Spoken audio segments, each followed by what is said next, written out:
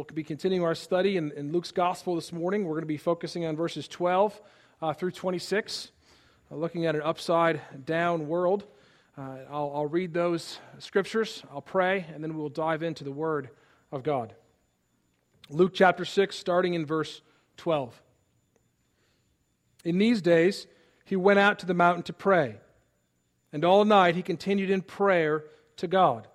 And when day came, he called his disciples and chose from them 12, whom he named apostles: Simon, whom he named Peter, and Andrew, his brother, and James and John and Philip and Bartholomew, and Matthew and Thomas and James the son of Alphaeus, and Simon, who was called the Zealot, and Judas the son of James, and Judas Iscariot, who became a traitor. And he came down with them and stood on a level place, with a great crowd of his disciples and a great multitude of people from all Judea and Jerusalem and the seacoast of Tyre and Sidon, who came to hear him and to be healed of their diseases. And those who were troubled with unclean spirits were cured, and all the crowd sought to touch him, for the power came out from him, and he healed them all.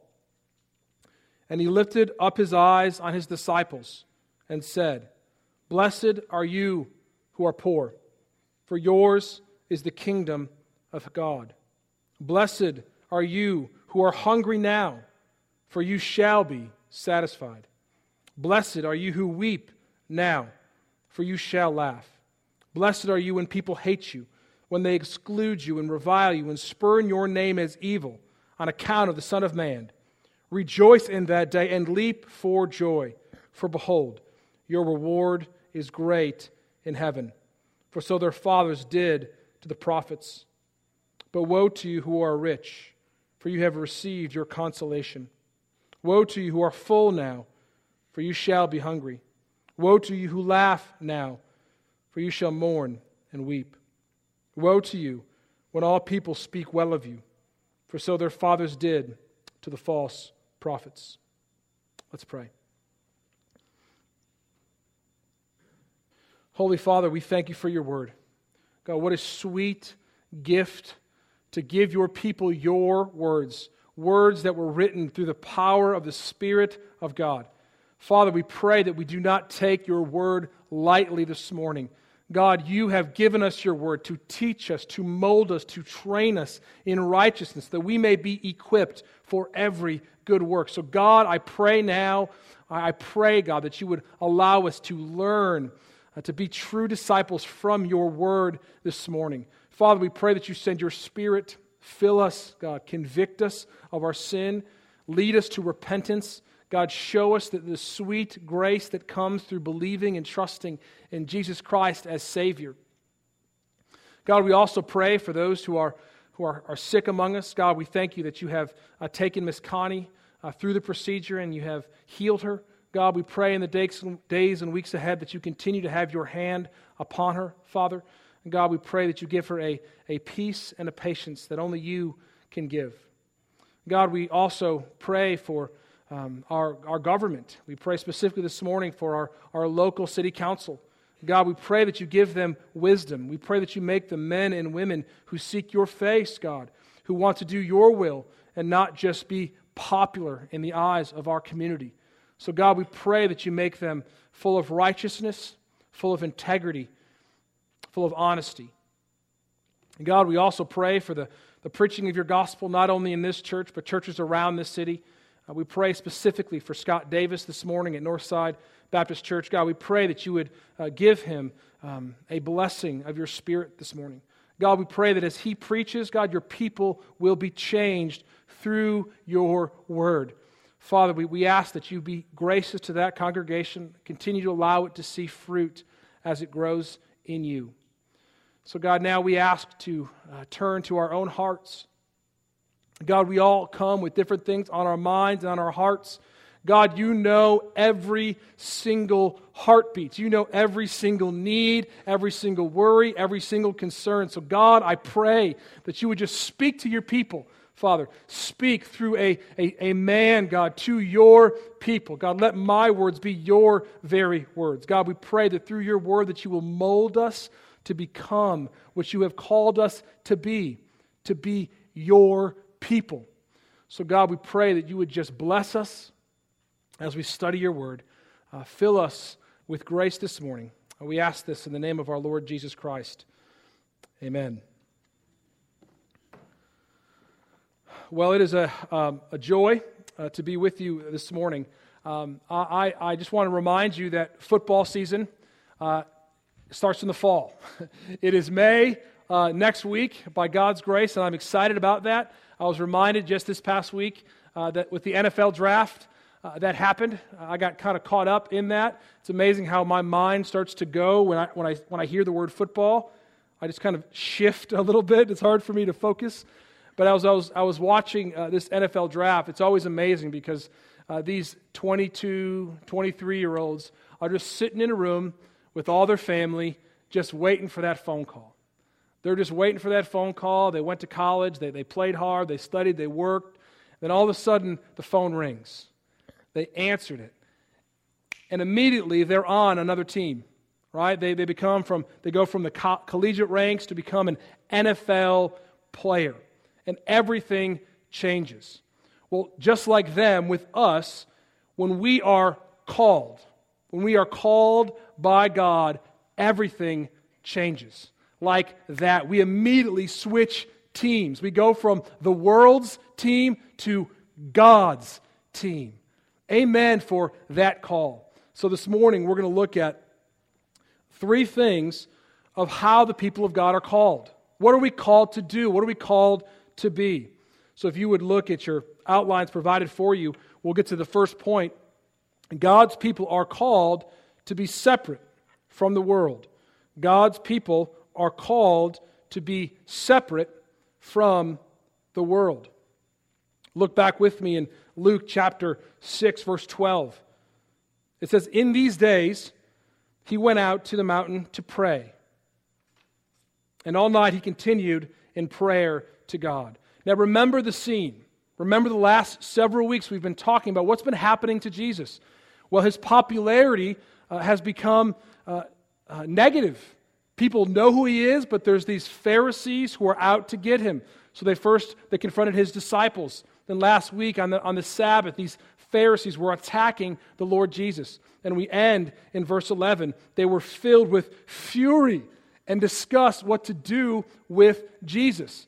Now, that was a time when he was feeling the weight of the world upon him. The world was against him. And what's the first thing he did? He prayed. He didn't just pray. He prayed all night. Why? Because he realized that when he was about to be rejected, he needed people who were going to continue his mission after him. He knew that he was not going to be able to live forever. He was going to die. The rejection has come, and it was going to lead to the cross. And I just love this because before any big decisions that we have in our life, what should we do? Pray. Don't just offer one of those quick prayers. We need to show our utter dependence on God. We want to do what God would have us do. But you know what we typically do? We typically make a decision and then say, "God, will you please bless the decision I just made?" What we need to do is we need to stop before we make the decision. We need to ask God, "God, is this what you would have us do?" Make it clear. If this is not your will, shut it down. Well, we see as we go on that these disciples are called in verse 13. When the day came, he called his disciples. Now we know that this scene is more about leadership. It's kind of a transition. But if we just take a step back, all disciples of the Lord Jesus Christ are called. All of us have been called to follow Jesus. And what really is a disciple? A disciple is one that chooses to learn. The Greek word for disciple means to be a learner. We are learning how to be what? How to be like our teacher. All disciples are following Jesus. So when Jesus called his disciples, they came. Why? Because they were there. They were following him. But they were called to be distinct from the world. All followers of Jesus are not following the ways of the world. They are following in the footsteps of Jesus Christ. When I was a teenager, one of the things that became very popular, I'm probably going to date myself, but the WWJD bracelets. What would Jesus do? I had one. I wore it probably very briefly before my friends made fun of me long enough, so I took it off as a young person, not being ashamed of the cross. But it became a fad. It was a fad, so people just kind of made fun of it. I hate when things that are true and good becomes fad, because we want to be like Jesus, don't we? As His disciples, we want to ask ourselves, what would Jesus do? In 1 Peter chapter 2, Peter's writing to a church that's suffering, a church that's struggling because the world around them is changing. It's against God. And what does he tell those disciples? Which I think he would tell us this morning. He says, what credit is it if when you sin, you are beaten for it, you endure? But if when you do good and suffer for it, you endure, this is a gracious thing in the sight of God. For to this you have been called. Called to do what? Christ also suffered for you, leaving you an example so that you might follow in His steps. We should be asking ourselves, what would Jesus do? You know that the whole Christian life is us being transformed more and more into the image of the Lord Jesus Christ. You know, we often give ourselves cop-outs. Well, I'm not perfect. Therefore, it's okay to make mistakes. I read even this past week is if you make a mistake and you don't learn from it, that's what we call a mistake. But if you make a mistake and you learn from it and you grow, you're better off for it. Well, we go back in this text and we see what we see here in verse, the end of 13. It says, He chose from among these disciples 12, whom He named apostles. Now, leaders in the church are called for a very specific mission. As I already mentioned, we know that Jesus was going to the cross. He knew that He was going to be brutally crucified, but He would rise again. He would go to the Father. He would send His Spirit, and His apostles, the sent ones, that's what the word apostle means, sent ones, would go into the world to share His mission. And I find it interesting, very early on in the ministry of Jesus, He gives authority to the apostles. He sets them apart to give them special authority for a special mission. Now, here's the dangerous thing when you are in leadership. When God sets you apart and puts you in leadership, guess what? People are going to follow your example. As you follow Christ's example, we are also leaders. People also follow leaders' example. This is why Jesus took such a long time to pray and to seek God's face before they chose who was going to be the leader. Now, in a couple months, we have an opportunity to elect new deacons. We have deacons rolling off and we have new deacons rolling on. How are you preparing yourselves for those decisions? I know I've been part of a lot of deacon nominations, and typically what happens is you forget all about it. You show up that Sunday and, oh man, we're voting for deacons today. And you lean over to your wife and go, who are you voting for? Who you got? Because we don't take the time to think about it. We don't understand the importance of being leader, of electing our leaders. But even more so, we don't understand as leaders how important our role really is. You know, when God has called me to a pastor, I want to lead and shepherd you. I want to be an example to the flock.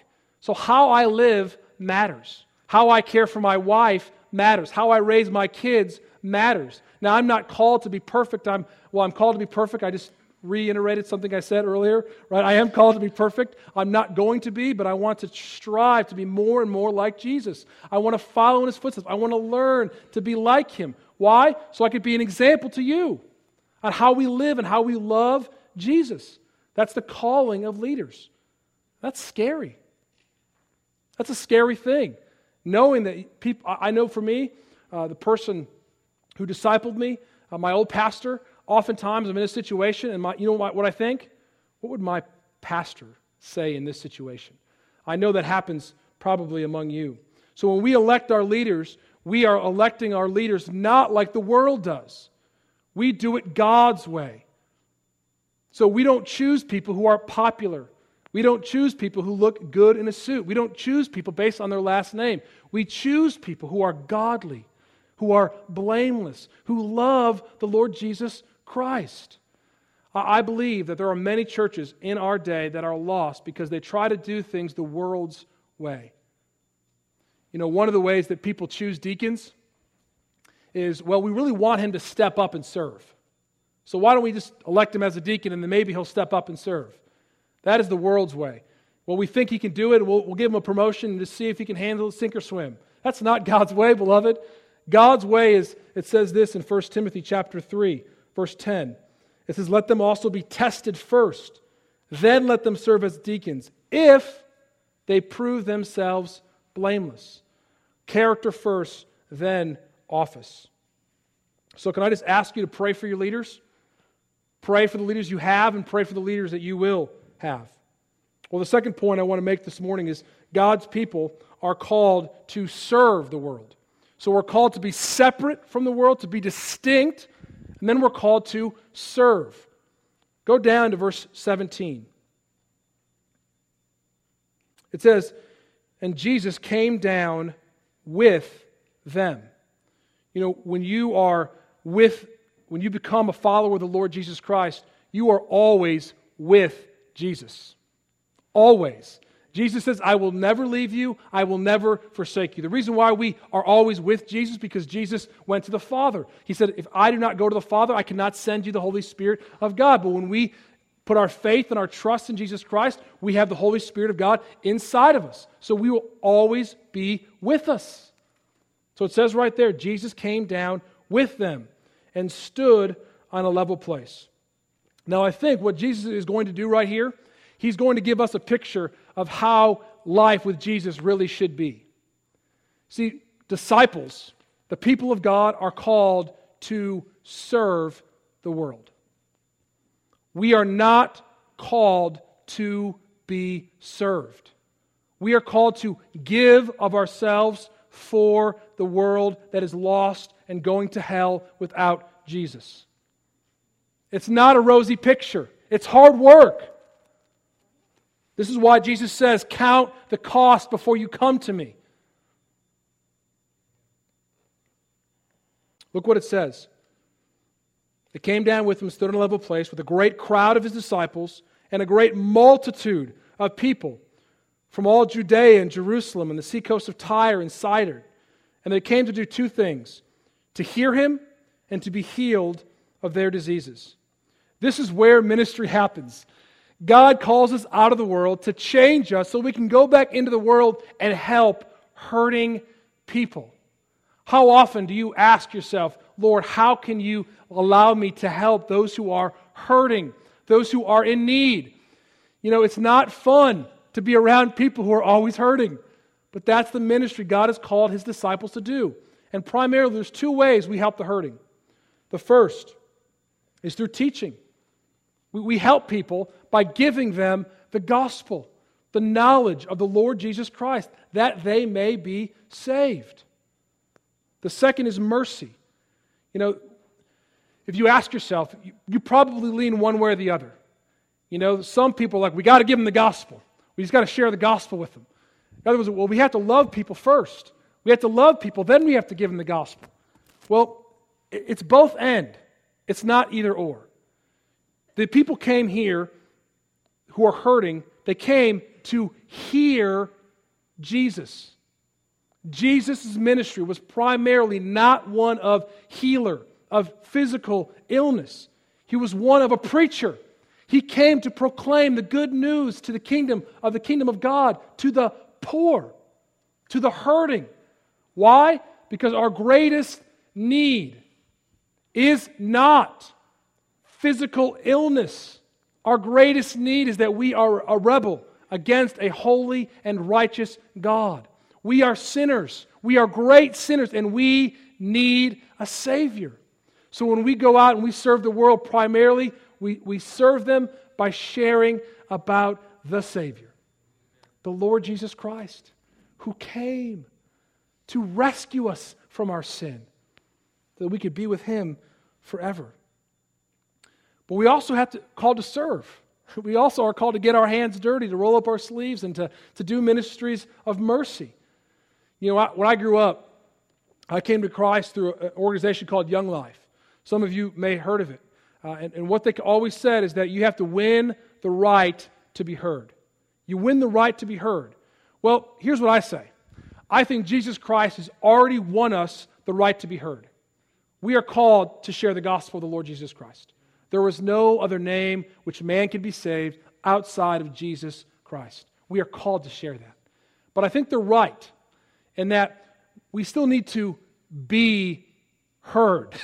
You know, sometimes people won't even hear what you have to say until you show them that you love them and that you care for them. Now, I'm not sure about you, but if you drive through our city and you read in the paper, can I tell you how many times churches have fundraisers? Every single day, it seems like, right? You turn the page, there's a fundraiser for a mission trip, there's a fundraiser for the children's ministry, there's a fundraiser for a park. Now, I'm not against fundraisers, but we as a church cannot be asking the world to support us. We have to give ourselves for the world, or else they're not going to hear us. If they don't hear us, they're not going to be saved. Period. You know how much people are just disgusted with the church because the church is constantly asking them for money without sharing the good news of the Lord Jesus Christ? It's not an either or, beloved. It's a both and. We see that right here in this passage. Well, lastly, so we're called to be separate from the world, to serve the world, and ultimately we're called to show another world. We are called to show another world. So God's people are called individually to be part of a church, to be part of a people of God. And what is our job? Our job as a church is to be an outpost for the kingdom of heaven. Because when you give your life to Jesus Christ, when you repent of your sins and you trust in Jesus Christ alone, your citizenship is no longer America. You're no longer an American citizen primarily. Primarily, you are a citizen of the kingdom of heaven. So you live as a citizen of there, primarily, as a Christian in the here and now. Now remember the context. Jesus is bringing in something brand new. People are living in the old covenant, thinking that they can save themselves by their good works. Jesus is coming to say, no. The only way that you can be saved is trusting and believing in me. So your lives are going to change, but they're going to be changed first through coming to Jesus. Now look with me in verses 20 to 26, because there's blessings and there's woes. I'm going to read 20 through 26. Listen hard, and then we'll break these down. Verse 20. And he lifted up his eyes on his disciples. That's really a Lucan picture here. He lifts up his eyes to his disciples. He's going to give them something that's extremely important. What does he say? Blessed are you who are poor, for yours is the kingdom of God. Blessed are you who are hungry now, for you shall be satisfied. Blessed are you who weep now, for you shall laugh. Blessed are you when people hate you, when they exclude you, and revile you, and spurn your name as evil on account of the Son of Man. Rejoice in that day. Leap for joy, for behold, your reward is great in heaven. For so their fathers did to the prophets. He's trying to say right there, this is the idea of how you are comforted in this world. There's an idea all throughout the Scriptures. When we come to Christ, there's an already and a not yet. We are already citizens of the kingdom of heaven, but yet we still have to live in this world. It hasn't been fully consummated. We're not in heaven. We don't have the full blessings of being in heaven. So it starts right there at the beginning, the already. It says, blessed are you who are poor, for yours is the kingdom of God. Those people who have left everything to follow Jesus Christ were living in poverty. And sees you are poor, and your kingdom of God is yours. Yours is. There's a present tense there. So those of you who are in the church now, yours is the kingdom of God. But our kingdom is not of this world. Our kingdom is one in heaven. But we also have a not yet. It says, blessed are you who are hungry now. You will be satisfied. Blessed are you who weep now, for you shall laugh. Now this is hard. This changes everything. When you're poor and when you're hungry, you don't feel blessed, do you? You know what you feel? Hungry! You feel hungry. When I'm hungry, I don't want people to tell me you're blessed. I want them to get me a sandwich, okay? That's what I want. But here's the deal. We have to trust that God knows exactly what He's doing. And if you are going to follow the Lord Jesus Christ, you are going to experience suffering. You're going to be hungry. You're going to weep at what's happening around you. But you will laugh. You will be satisfied. Because our hope is not in the world around us. Our hope is in heaven. It's the great reversal. This is what Luke is doing.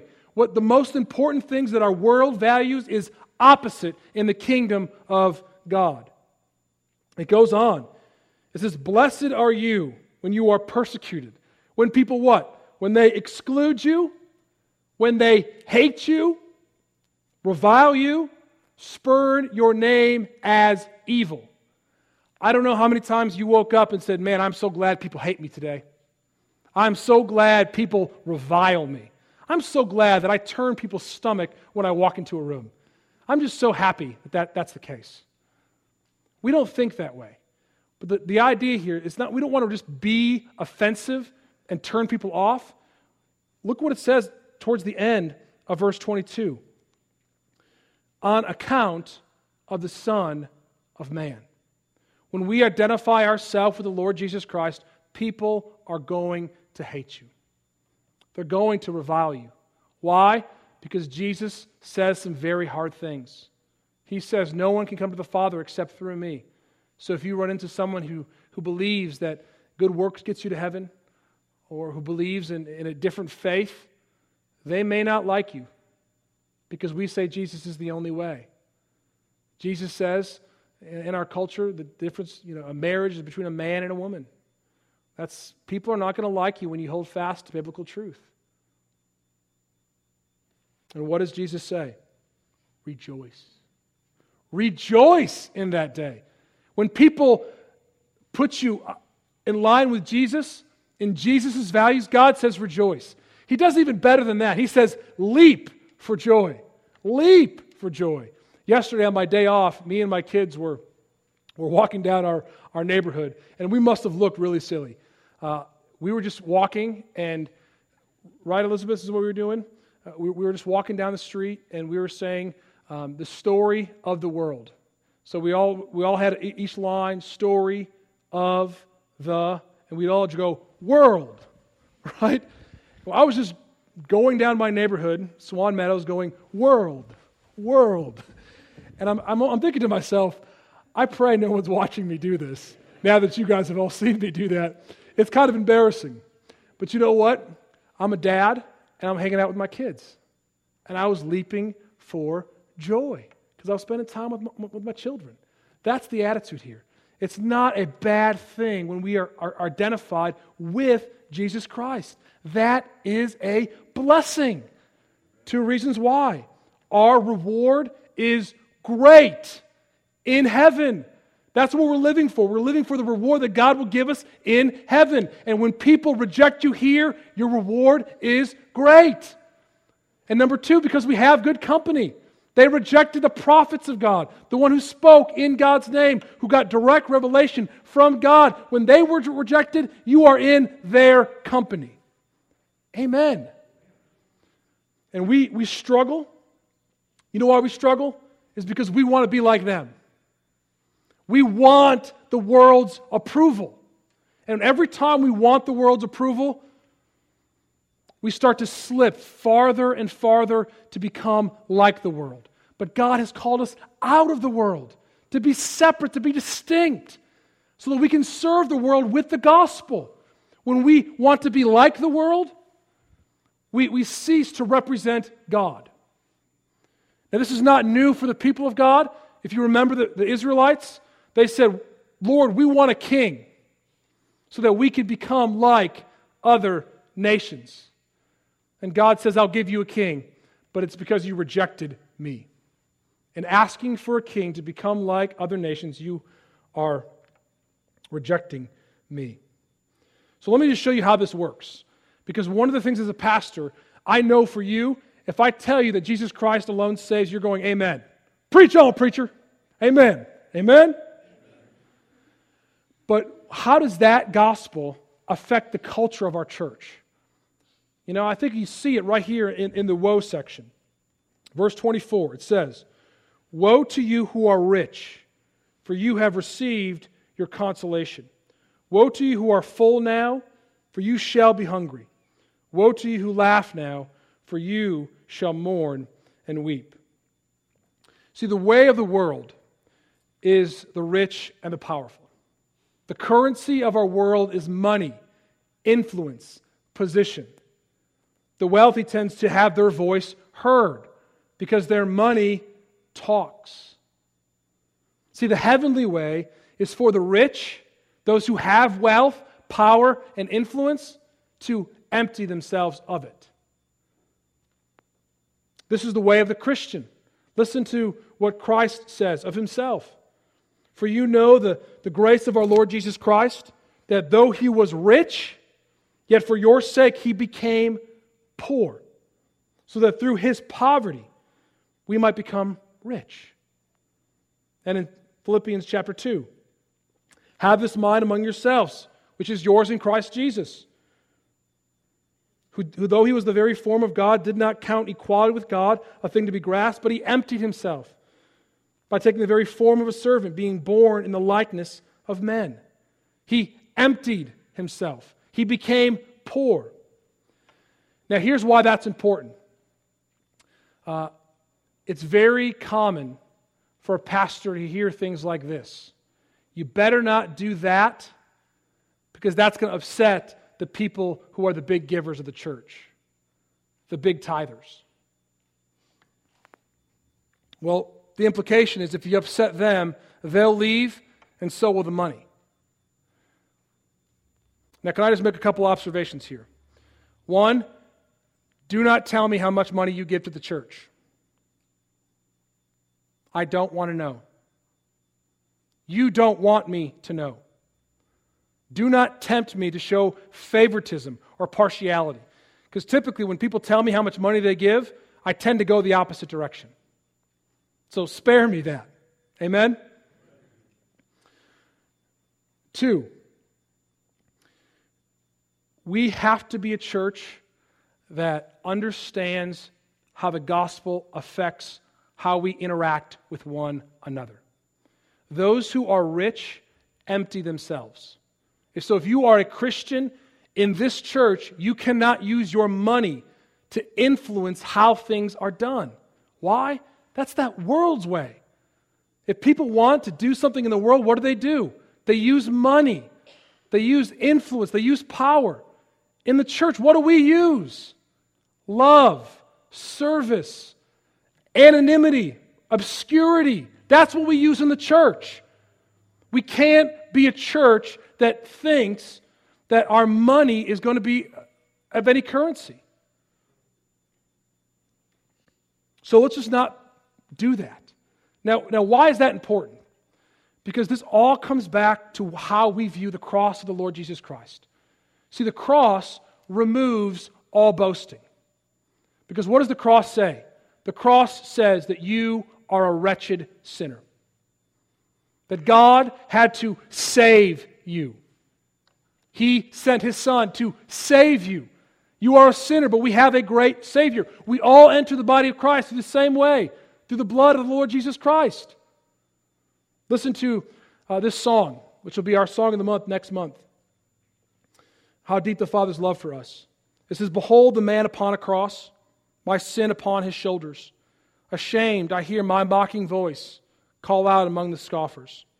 It was my sin that left him there until it was accomplished. His dying breath has brought me life.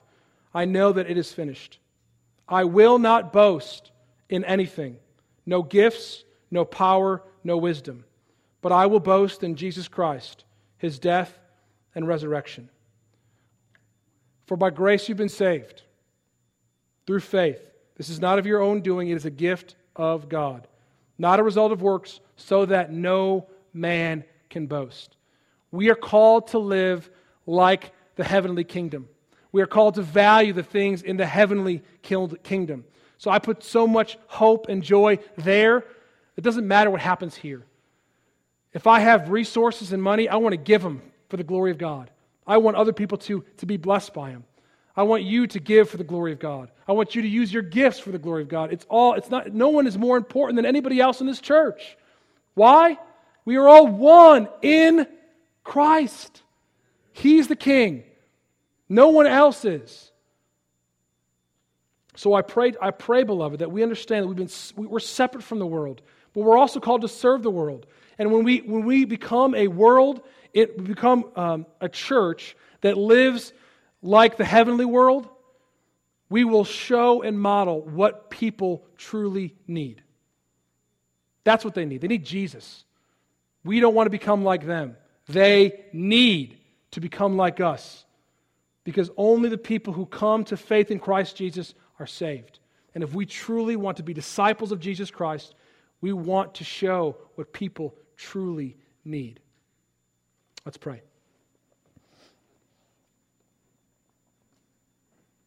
Father, I pray for our church. I pray that we will not value the worldly things. God, I pray that we will not value our wealth. We will not value our intellect more than Christ. God, I pray for our church. I pray that we will live and function like the heavenly community. We ask this in Jesus' name. Amen.